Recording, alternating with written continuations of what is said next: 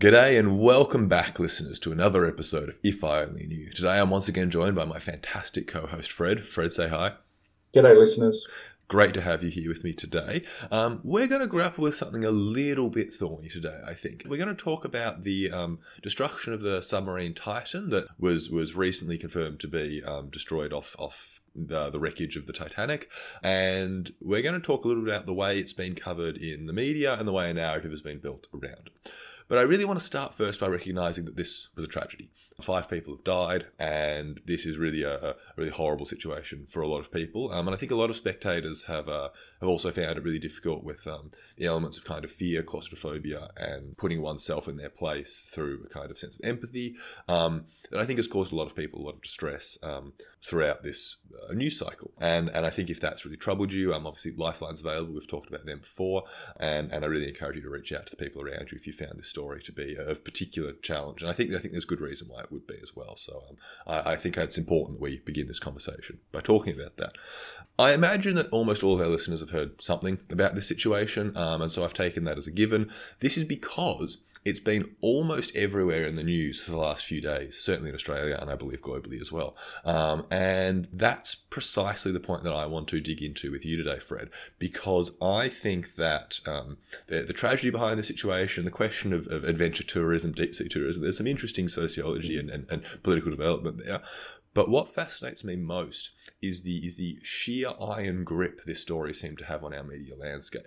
And I didn't really feel like I could find a proper explanation for the scale of that grip, right? Like, this is an important story and there's something to be said about it. But man, I could find nothing else on my social media news except information about this Titan sub. Was it as prevalent for you in the news that you consumed, Fred? Look, I must admit, I must have a different algorithm running on my social media because I didn't see a lot of it. What I did see and where I did follow it was on what we would call mainstream media or TV and radio.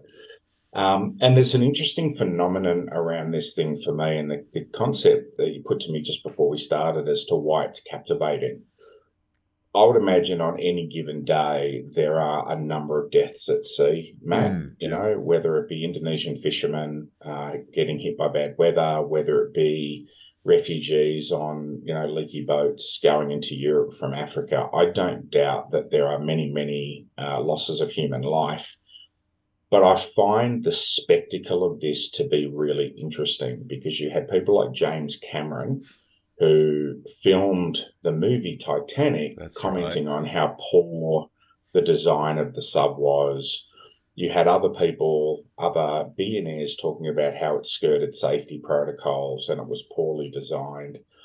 Part of it was the folly of the rich, and I know we're going to talk about that in a minute because you've got an interesting take on that. But there's an element of this that I wanted to put out there that's only just occurred to me, which is this lodestone or mystique of the Titanic itself, and whether or not, if this was just a submarine that went and looked at a normal reef, whether or not it would have gotten that same sort of global appeal. We see this with helicopter crashes all the time.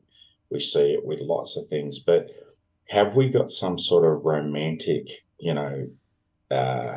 milestone in the zeitgeist that says anything to do with the Titanic harkens back to that, later century news of this great tragedy? Do you think there's a link in your mind between those two things, Matt? Because the Titanic itself for you is probably a reference to an old movie rather than an actual disaster. Look, I think that's absolutely right. Of which that movie was an actual disaster, but I don't want to go there. It's a different thing. I think the movie is essential in keeping the narrative and the story of the disaster alive as well for the modern generation. Look, I think that's exactly what I want to talk about, because I think that the reason this has caused such a media stranglehold is because of the drama, because the story that you can tell out of it. And that starts with the context, the Titanic, the wreck of the Titanic. Loads of people have seen images of the wreck of the Titanic, they've seen the movie, they've seen National Geographic, whatever it might be. This is something that feels a lot more real to a lot of people because that's a story that we've all heard, we've all grown up with. And I think that absolutely gives the media a smorgasbord of tools to work with as they pull levers to try and construct a story that will fascinate people. And I think that's really what I want to talk about is why has this drama, why has this narrative utterly captivated people, right? Because every story they publish on this is a story they're not publishing elsewhere, but they've made a deliberate decision that this story is the one that's worth channeling resources into. And so it feels like there must be something about this story that speaks to people. And I think it starts with the ability to call on a grand narrative of the Titanic that provides context. It adds drama by its nature. It also allows us to call on a whole suite of like celebrity culture, right? Which I hadn't really thought about, but you're right. James Cameron commented on it. Like, what a strange situation. And that's something that actually I think is very relevant in the modern day, because it starts to add more and more contemporary relevance to a reasonably divorced tragedy such as this, where just a few people have gone down into the ocean. But suddenly it's at the Titanic, James Cameron's commented on it, suddenly everyone has a connection to it in some way. And I think that's important. I want to also, you touched on the idea of the kind of nature of wealth in this discussion. I think that's really important. I'd like to build on that a little bit, because I think it's important we sketch what people are actually saying about it right now, and have been saying as comments to these news stories.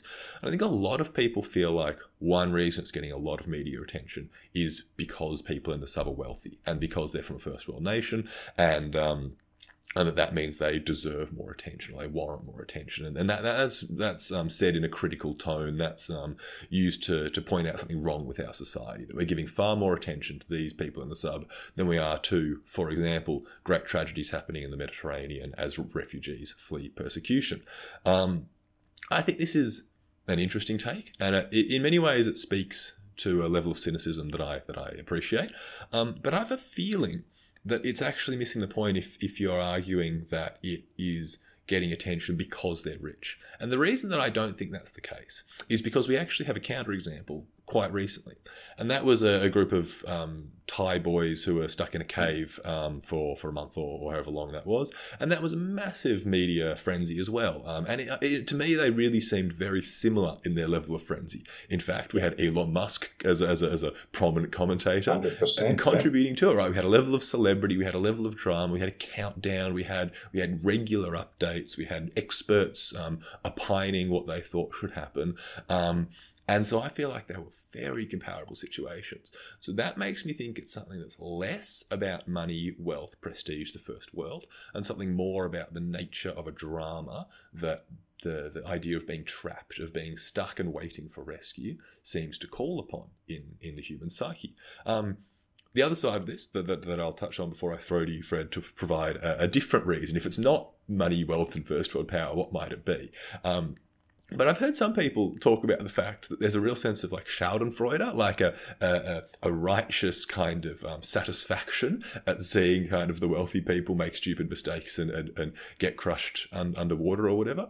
And I think that's a little more nuanced, I think that does seem to be something that a lot of people might be feeling, but I don't think that explains the sheer scale of the media satisfaction. I think there'd be a subset of the population that feels that, and maybe that's helped provide people who remain interested in it, but I don't think that level of satisfaction at suffering really does explain the scale of what we're seeing.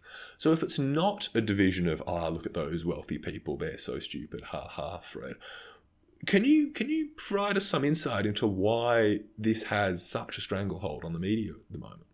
I speculate because I don't know, but I would put this to you because you've used two very different examples.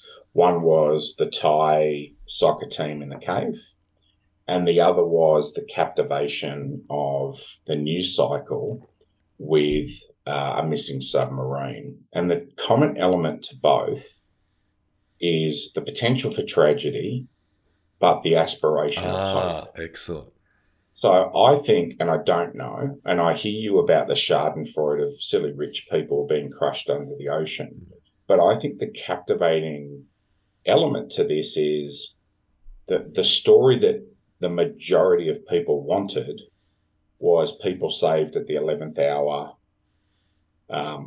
brought up, you know, uh, damaged but well. That makes a And if lot you of look at sense. the world's triumph and the amount of celebration with the soccer team, and they were really given they became folk heroes in their own Mm, way, mm, where realistically it was a bad soccer coach that took a bunch of kids into a cave that was tied.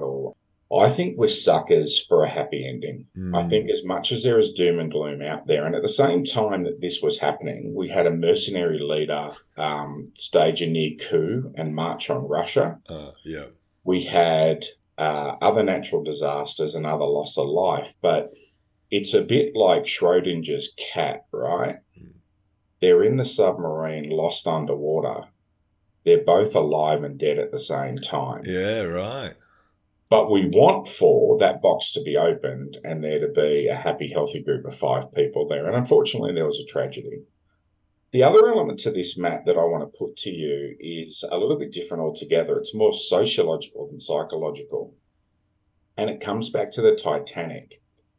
So I wonder if this had been a billionaire submarine out of Reykjavik in Iceland, if it had gotten the same media attention globally, or is this part of the American colonization of entertainment and the news cycle?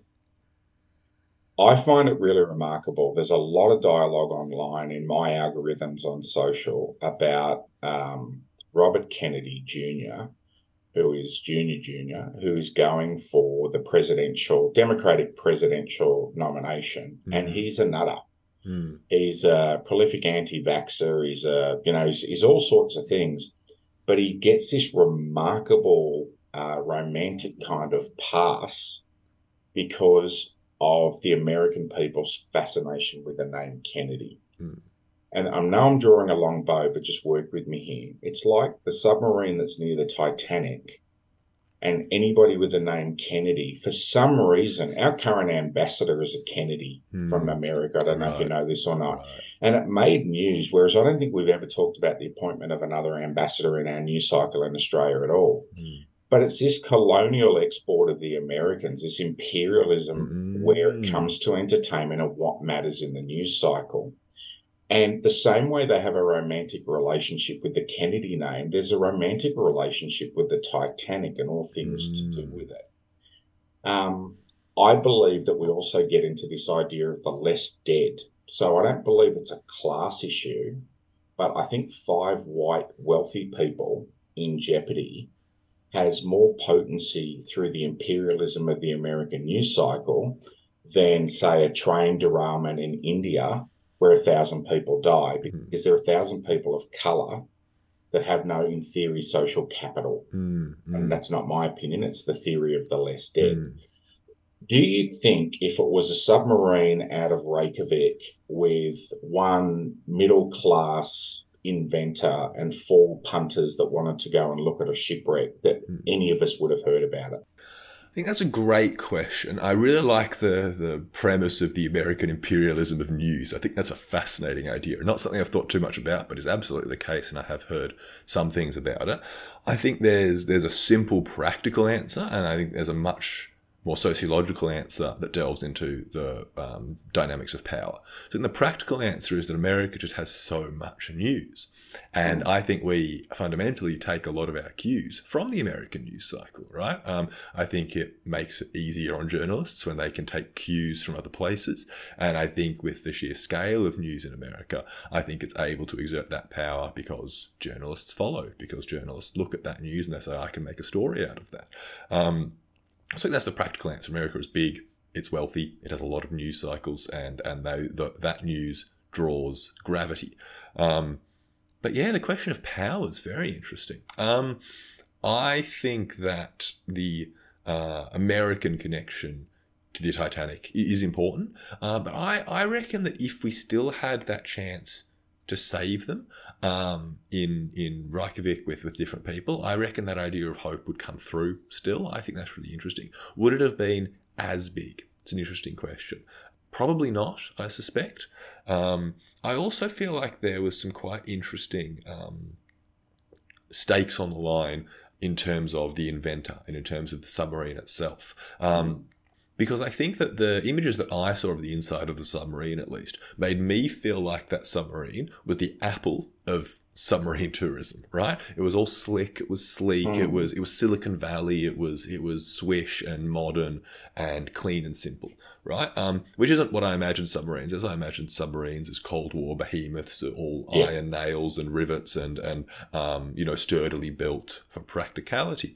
And so I have a feeling that there was something about that kind of swish new modern look that was very captivating to some people. Like, is this going to survive? Is that the direction of the future, or is it just a fancy fad?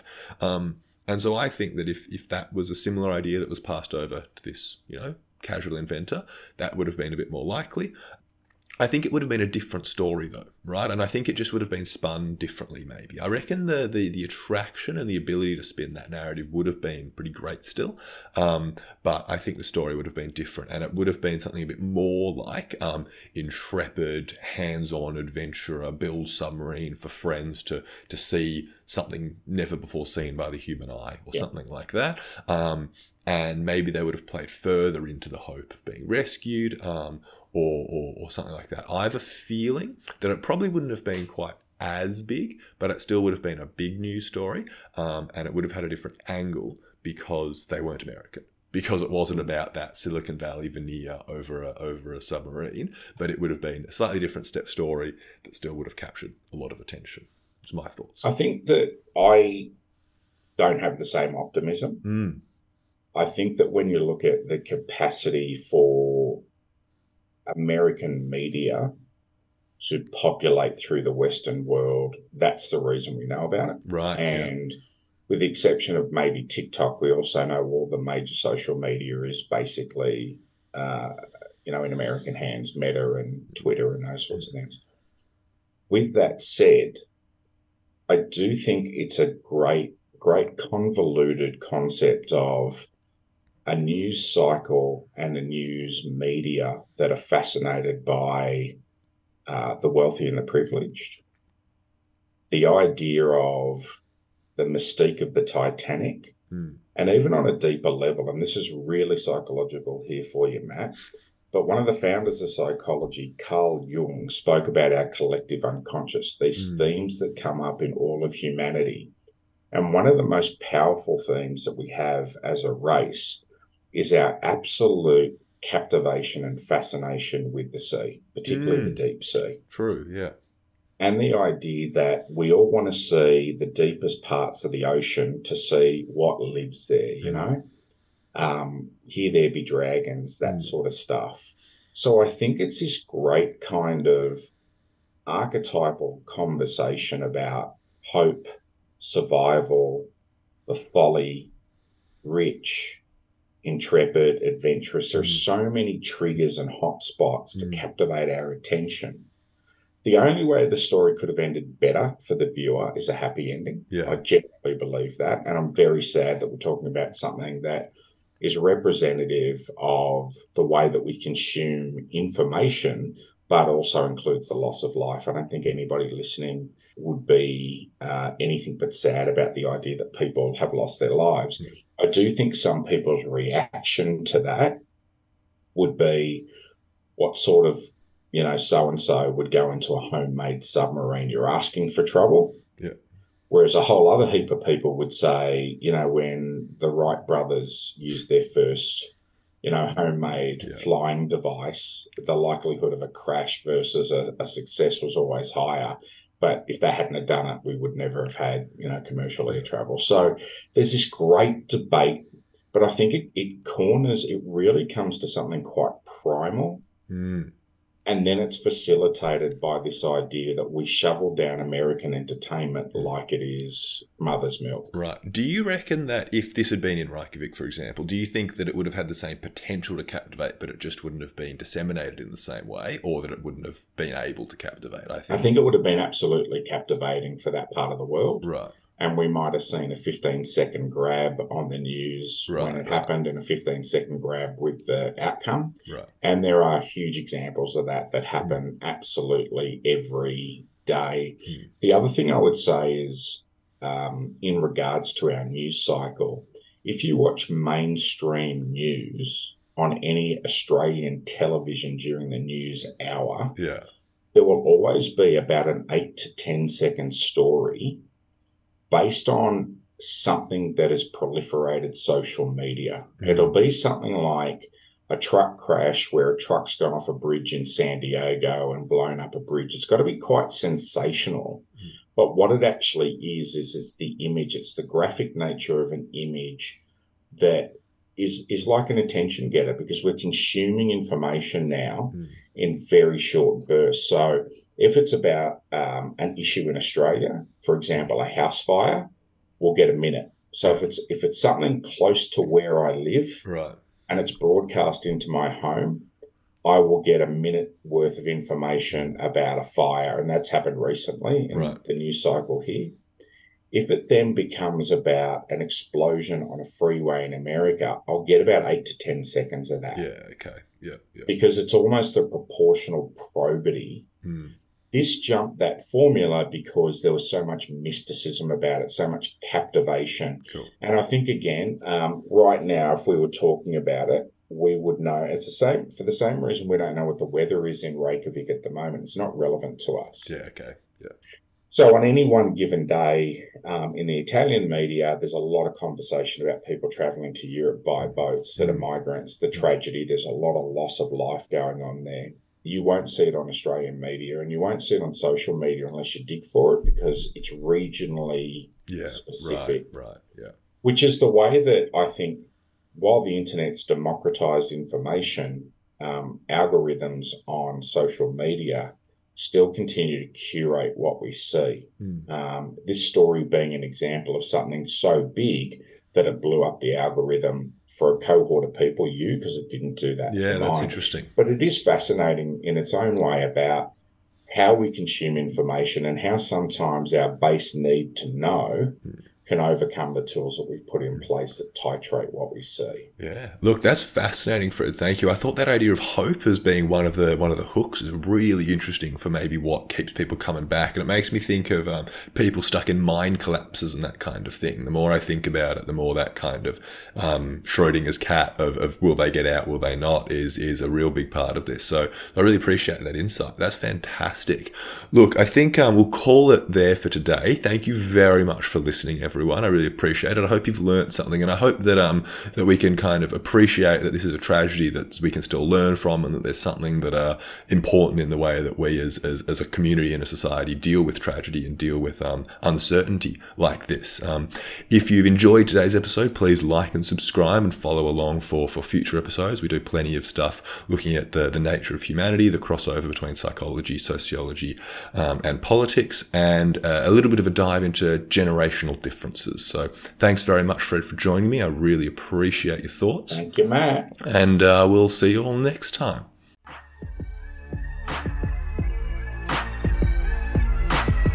Thank you for listening. This podcast is a Better Pod Group production, with special thanks to our researcher, Nicola Binks, executive producer, Matt Blanche, the providers of our theme song, with credits that are in our bio, and of course, you, the listener. It's important to remember that this podcast is for entertainment purposes only. Whilst there are therapeutic themes discussed, in no way is this podcast considered treatment, and in the event you're in a psychological emergency, please reach out in whatever way you can through 000 or Lifeline 13 11 14. It's important to remember that the discussion is for entertainment purposes, and the opinions voiced by podcast hosts are theirs and theirs alone. Any reference to copyright or copywritten material is, of course, the copyright of the copyright owner and or relevant corporate entities. Thank you for listening to Better Pod Group Productions, and tune in to some of our other excellent pod productions on this network.